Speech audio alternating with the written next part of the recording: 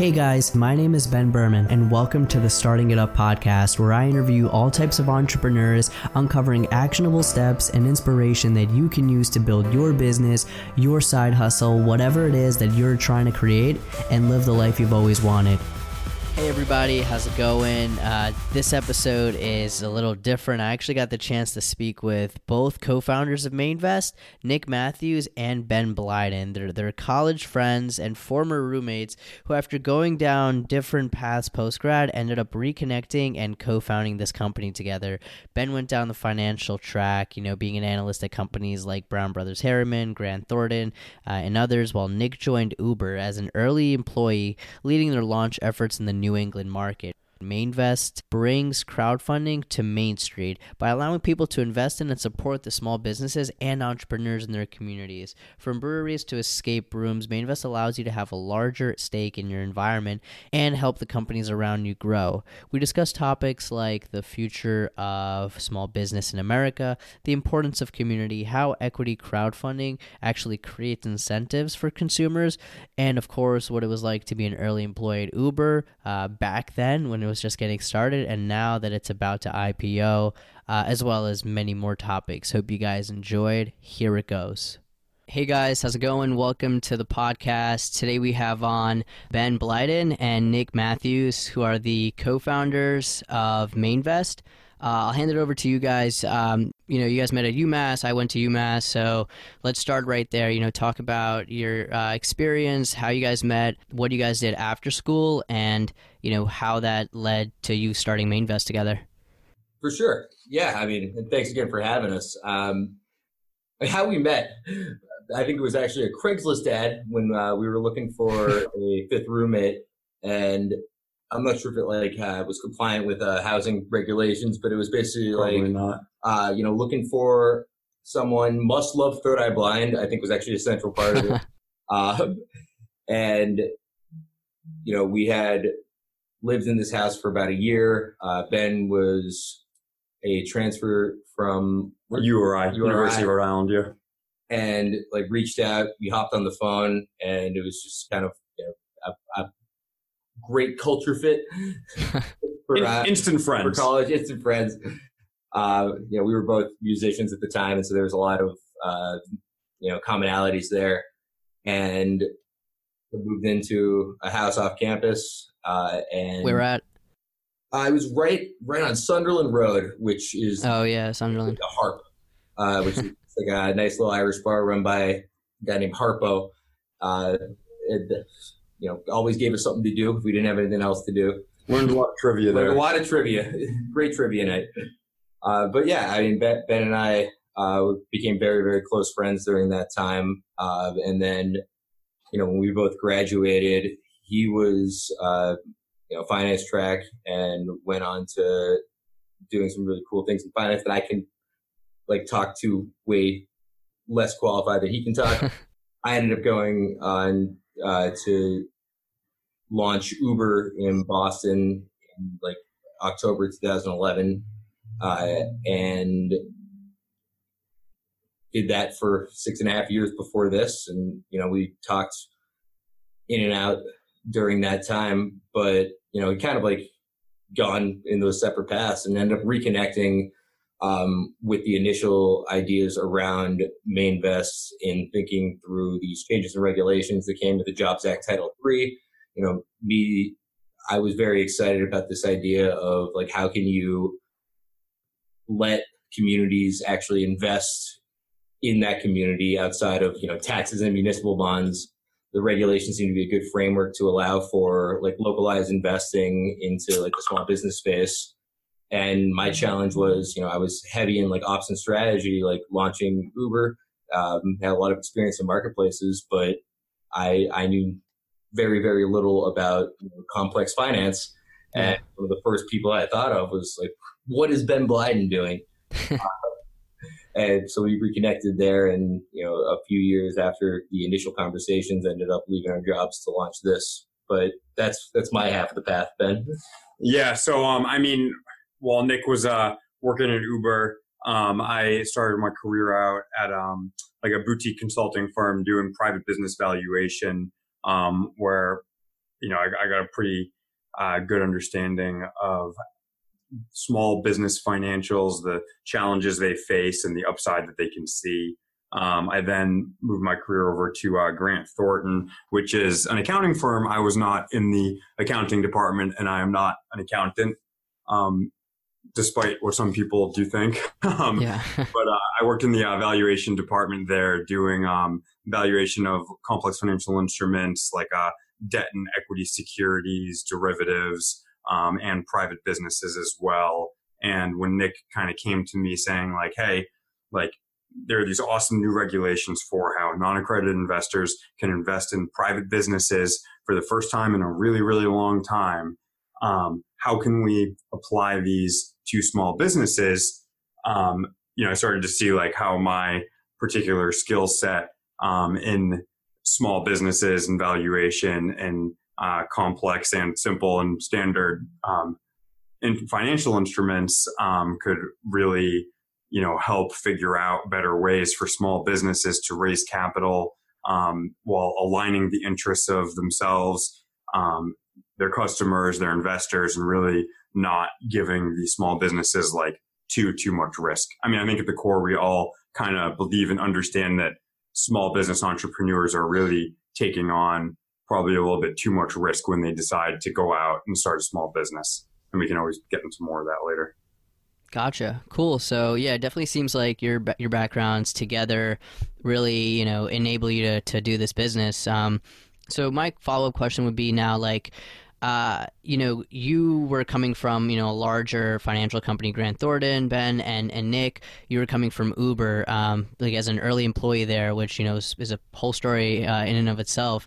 But so why were you guys so passionate about, small business investing, like someone opening up a pizzeria or someone, starting like an arcade or something? Where did that interest come from? Because it doesn't seem like, from your professional backgrounds, like you guys worked in that space.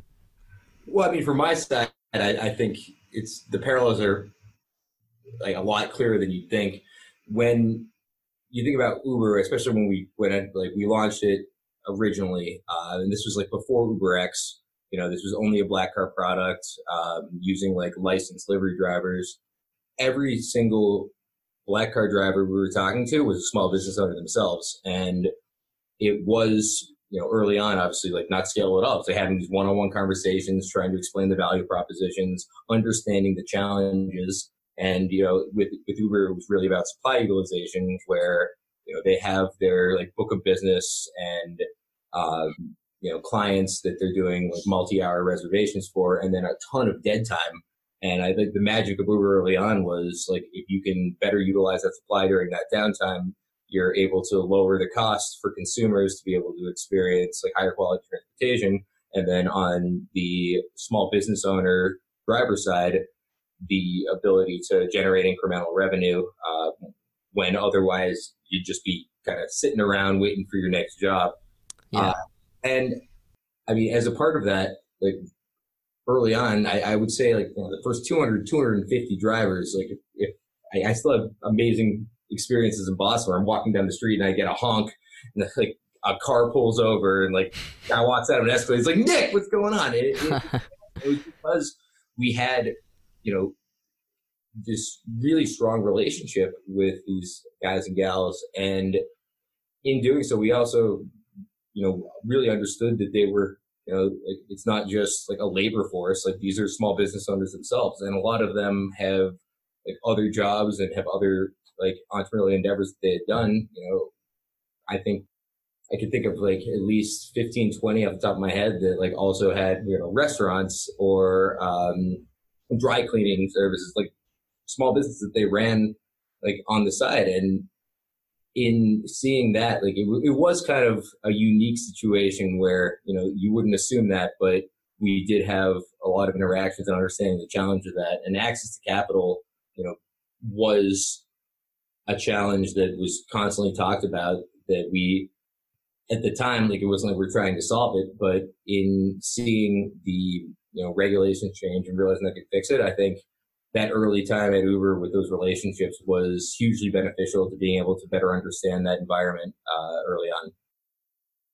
Gotcha. Yeah, that makes a lot more sense now, because I think most people actually forget, and I forgot that like before Uber, there were just like independent, cab companies, which were all like, for the most part, small businesses. Cool. So yeah, could you kind of explain now, like exactly how Mainvest works? Say I'm someone who wants to invest in someone starting a local business, right? A restaurant.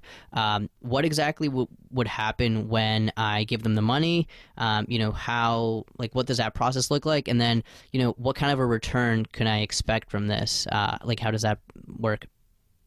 Sure. Yeah. So I think like the most important thing to remember is when you invest in a company on Mainvest, your money, it first goes into an FDIC insured escrow account where the money is held until the business hits its target.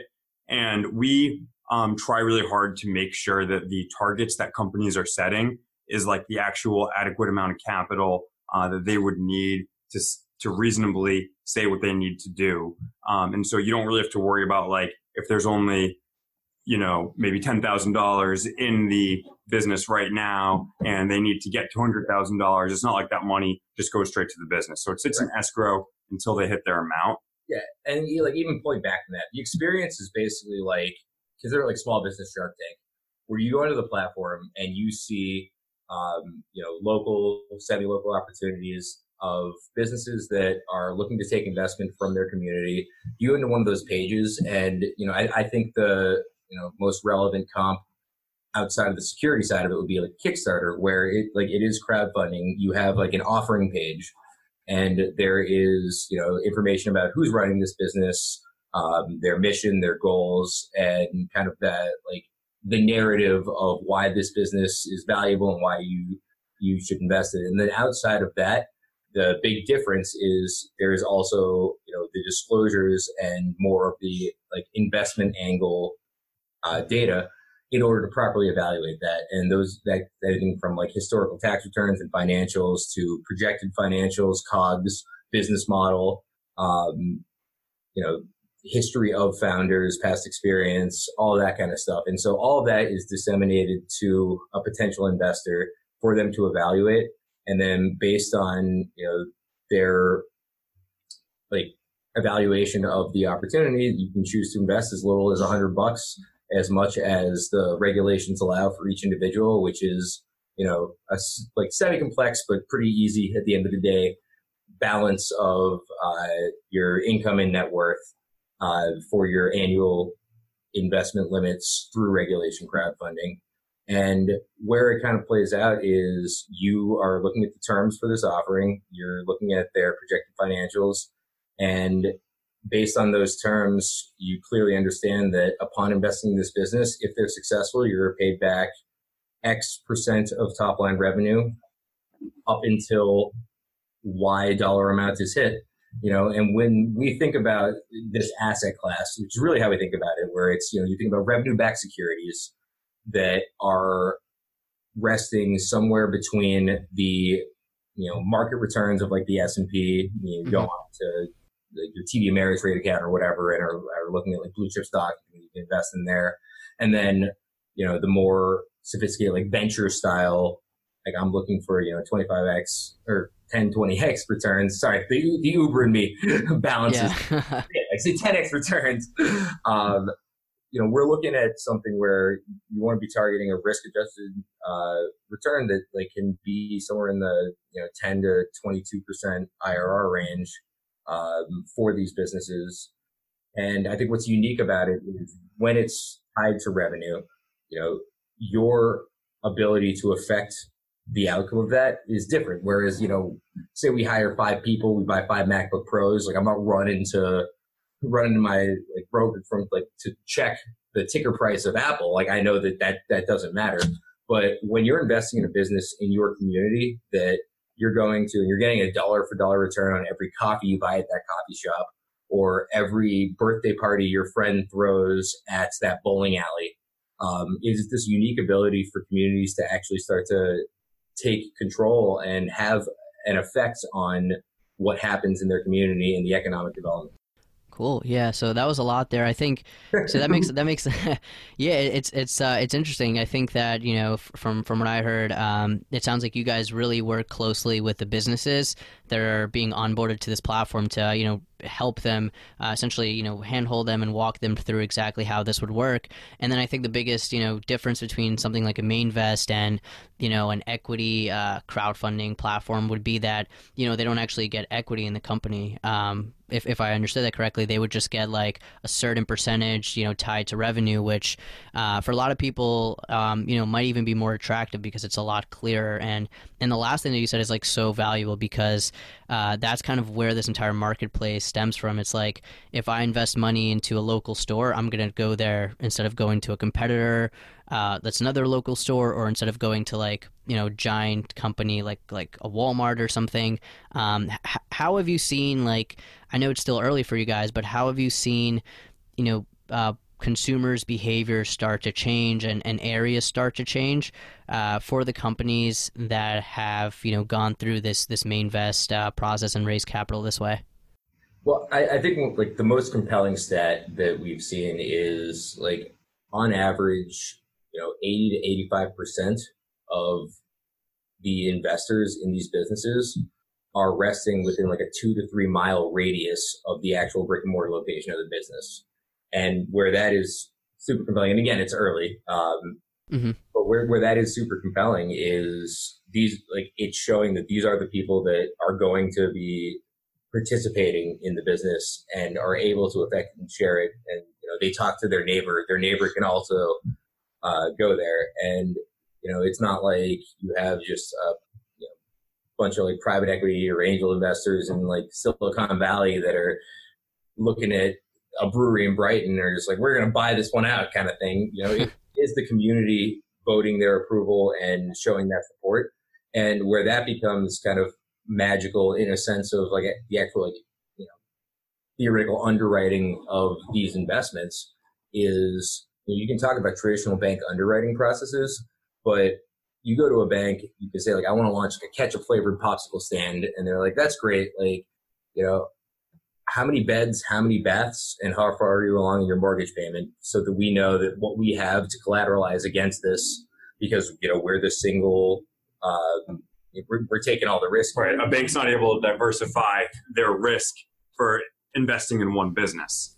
So we're able to diversify it amongst a whole bunch of people that really care about it, including family and friends and potential customers and current customers for existing businesses. And what that does is, like, if you think about the current flow of, getting money and then launching and trying to figure out whether or not like you're a fit, it moves the market validation phase much earlier in the process. And so, a business is looking to raise $75,000. That's what they need to get off the ground. They're getting that from the community or they're not. But if they're getting that from the community, it's because the community is saying that they want this there. And that to us was one of the most compelling aspects of why we felt like this had to happen. Yeah, that's awesome.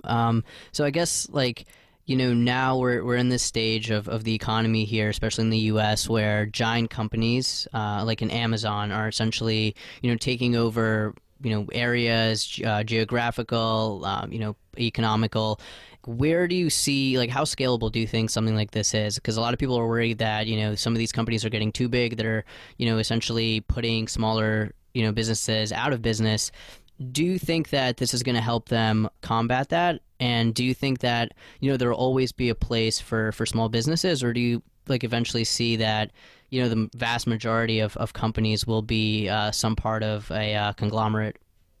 No, I do very much believe in the former, not the latter. And I think there are specific types of businesses that the conglomeration angle doesn't work as well for. And, not to use just a very recent points to justify my case, but I'm not sure if you saw it, but I think it was in the last week or so, press has kind of broken that Amazon's pulling out of their brick and mortar strategy because they weren't able to execute it properly and well, and they weren't able to compete on the local level. Because when you get there, the value proposition of locality is identity, and I think that's something that people are realizing more and more, and we're kind of at a phase right now that that's kind of a resurgence of this idea of like what makes a community local and what makes local good. And it's the fact that, that capital and that economic development is staying in the community, where, the alternative of having Amazon come, like say Amazon wanted to launch a store in like a suburb of Boston, and the profits there are going back to San Francisco, and, they're kind of cutting ways of maximizing profit, like that doesn't actually help the local community. And the short-term gains of, say, 10-15% price discounts don't outweigh the long-term damage of having Salem, Massachusetts, say, where we're headquartered, like become not Salem, just become like Boston 1.76, right? Gotcha. Cool. So yeah, I mean, that's a great point. And I think that, like when you think back about it, like early human history and all that, like these communities and tribes have always like centered around, points of business, like a general store and things like that. And although it seems like we're moving away from it, like you said, I think there's always a place for it. And now to kind of talk a little bit more about like where Mainvest is right now. It looks like you guys are only operating in Massachusetts. What are you like? What have you seen like results wise there? And then what's the plan for expanding outside of that state and into other parts of this country? Yeah, I mean, well, we launched, like end of October, so we're definitely super, super early stage. Yeah. What's I think been very compelling, we've raised in a few months we launched hundreds of thousands of dollars in capital for small businesses across like a variety of categories, like from breweries to hair salons to noodle bars to escape rooms. And that, like, the amount of diversification and different types of small businesses there is like hugely compelling, and seeing that it's not just a way for breweries to get money or a way for a certain subset of it. In terms of scale, like the regulatory framework that we operate on, we are regulated by FINRA. We've gone through the approval process. There are 40-ish companies across the U.S. that have that designation. It's a federal exemption, and so we're in no way, shape, or form limited by like regulatory reasons to just be in Massachusetts. But the importance of locality to us is the driving factor behind this. And so, we launched here and are very focused on here to show that.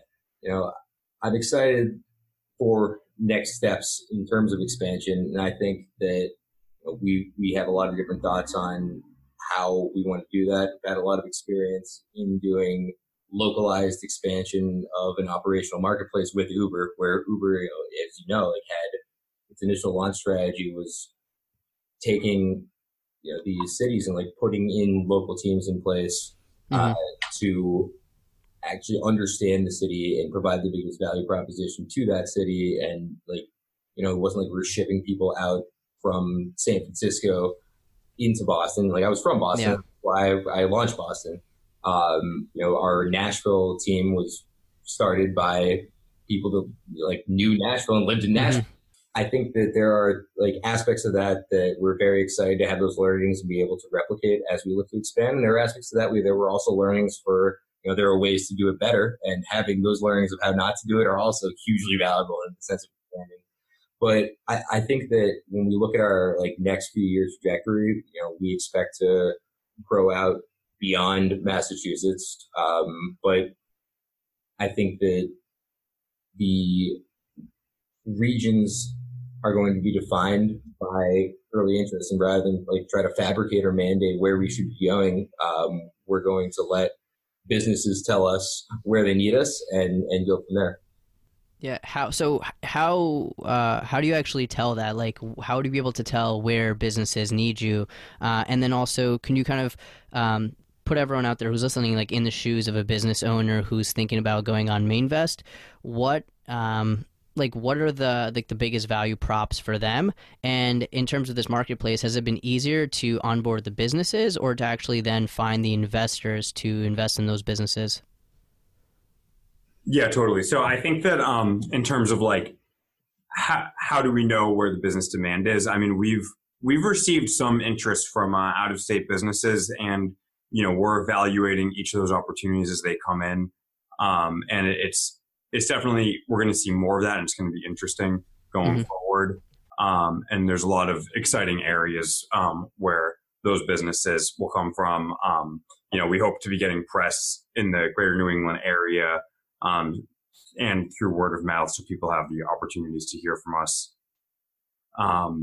And then what was the next part to your question? Yeah. So in terms of like onboarding the actual businesses, and like what's the value prop, and then like what's more difficult, like getting the businesses or getting the investors? Yeah, I mean, you got to have, this isn't even really a chicken and the egg scenario that I look at, because you have to have the businesses before investors can come on the platform. And then there's always going to be that duality of having a marketplace and having to fill both sides of supply and demand. And we've had successes in both getting the businesses and getting the investors to fill them up. A large part of it is, making sure that the businesses are good businesses that pass our due diligence screening, and that they do have some investors that are going to want to invest in the businesses to kind of get the ball rolling and get some momentum in the offerings.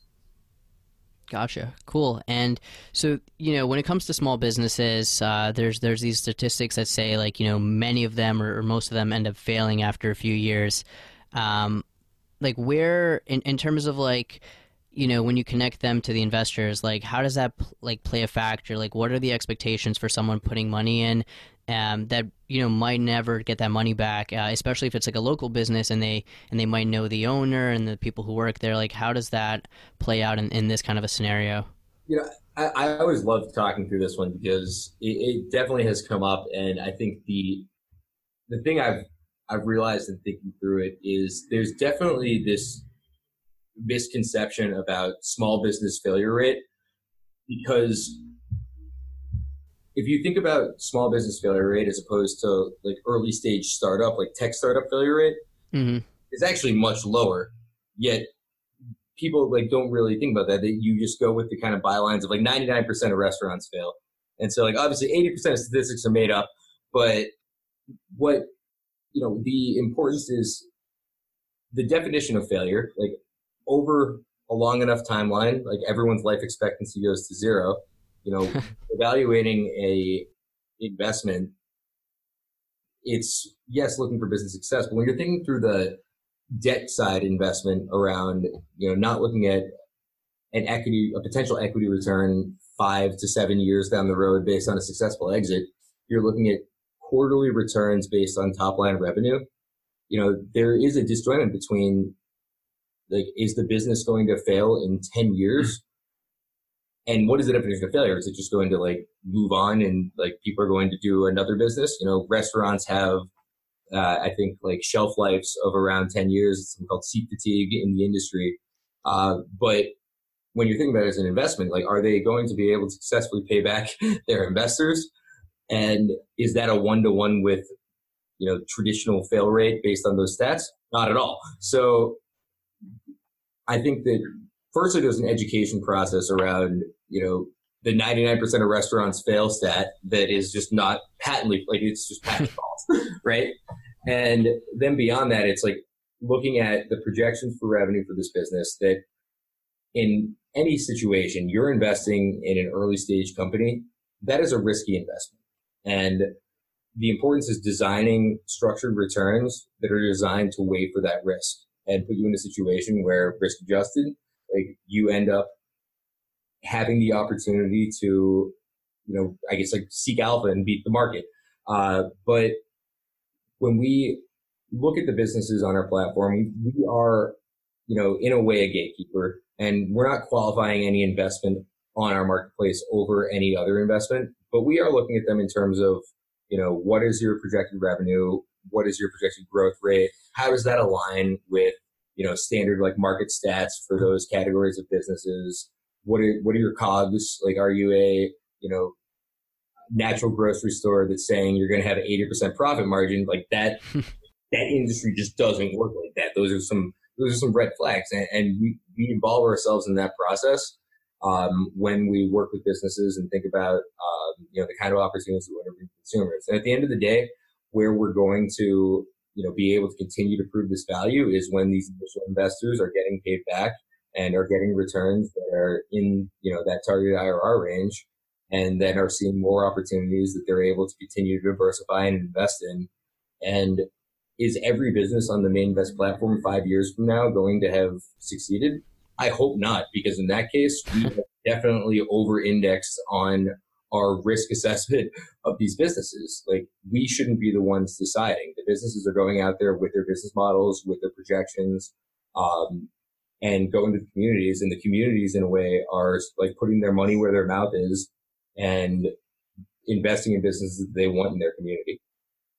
Gotcha. And just to get so that's a great point. I think, like, obviously, like you said, a lot of these stats are just thrown around, and for different reasons they don't actually paint an accurate picture. So just to understand, like, the point of view of the investor, this might be too early to have the actual number, but what is the projected, if you have this number, payback period for someone who puts in an investment? Like, I don't know if it's different for each one, but like, when can they start to, I think if everything goes well, to get their money back? I would like to encourage potential investors that are listening to this to go to our website, look at the businesses, look at the revenue that the businesses have projected, and then take the terms of the investment vehicles, which is like the percentage of revenue and the cap that the investment goes up to, and project how long it would take for that investment to get paid back. And then really the question is, well, there's really two questions then. Like, one, like, what's the likelihood of the business meeting, not meeting, or exceeding their projections?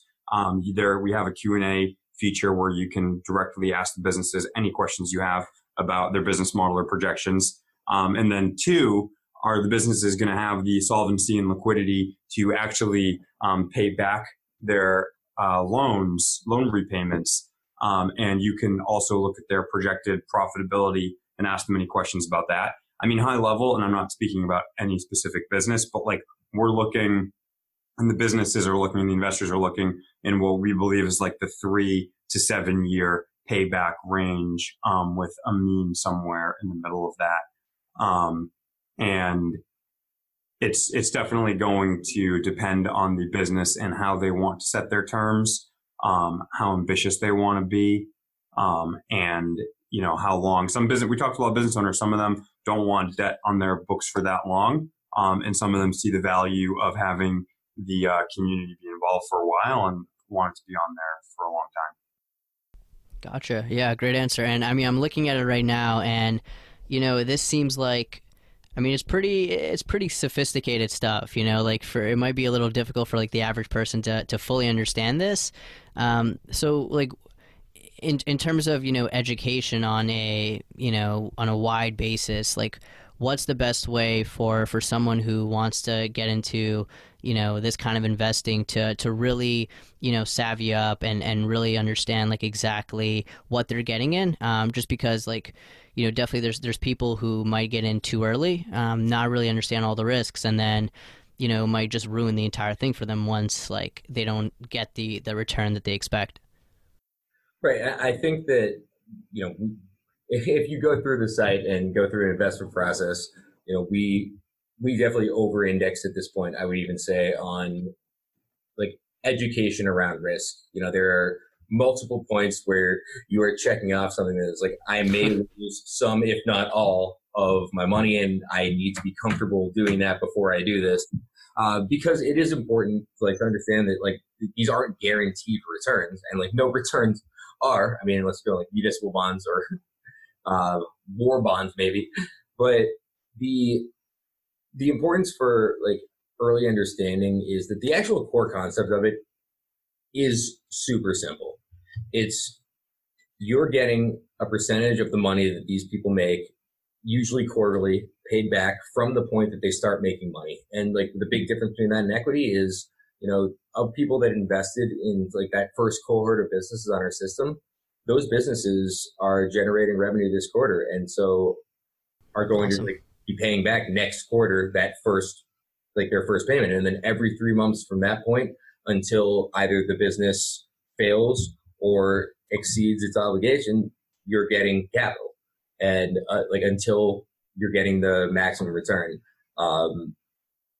And that's different business to business, but we're looking at total ROI, like projected ROIs in the ranges of 1.3 to 1.7 on average. So, for a business that has like a 1.5x cap on their return, you invest $10,000 over the course of that investment, you will get a projected $15,000. Yeah.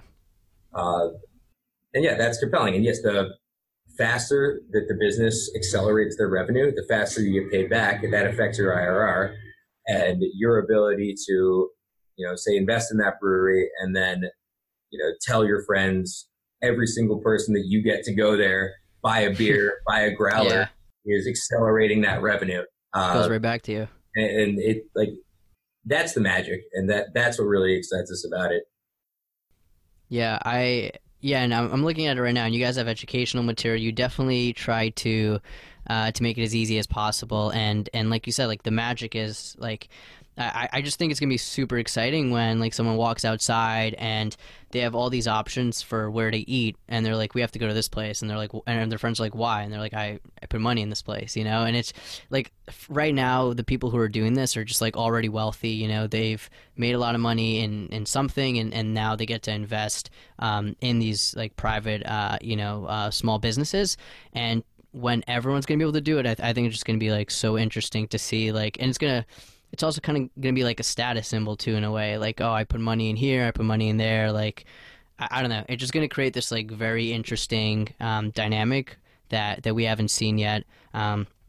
So for everyone out there who's listening, if you're interested, especially if you're in the Massachusetts area, you can go to mainvest.com to look at all the companies that are currently raising money. Check them out. You got some great businesses there. Actually, Nick, right before we go, I'd love to ask, I feel like I have to ask you this question. So, you were an early employee at Uber. You were there for like a little over 6 years. Like, how does it feel now to, be like out of it and knowing that, Uber's going public this year at, people are saying, anywhere from like, I think the latest number was like 60 billion to like 100 billion. How does that feel for you?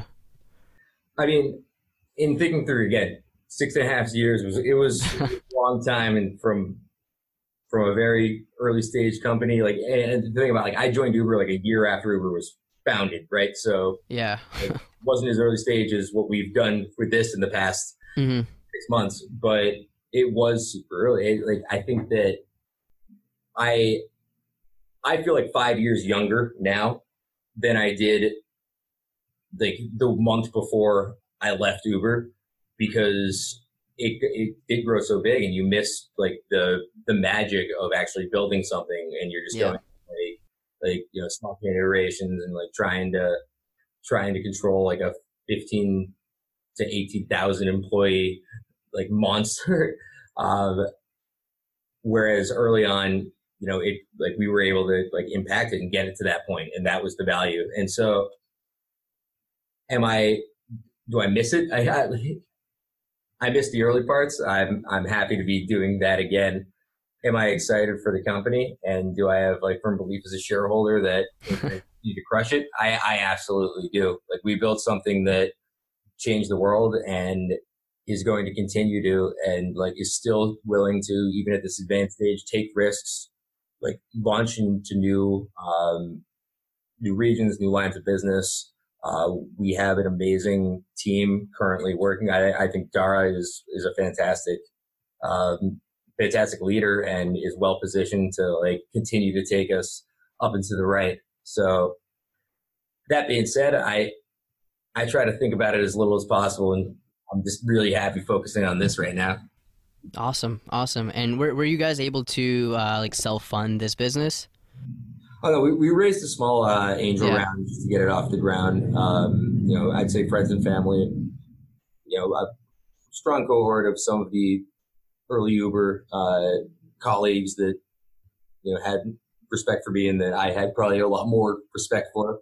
So I felt very honored and privileged to be able to like engage them, show them what we were doing, and see that they believed in it. But yeah, and then like I definitely put some in myself just to put some skin in the game, and because I believe in what we're doing.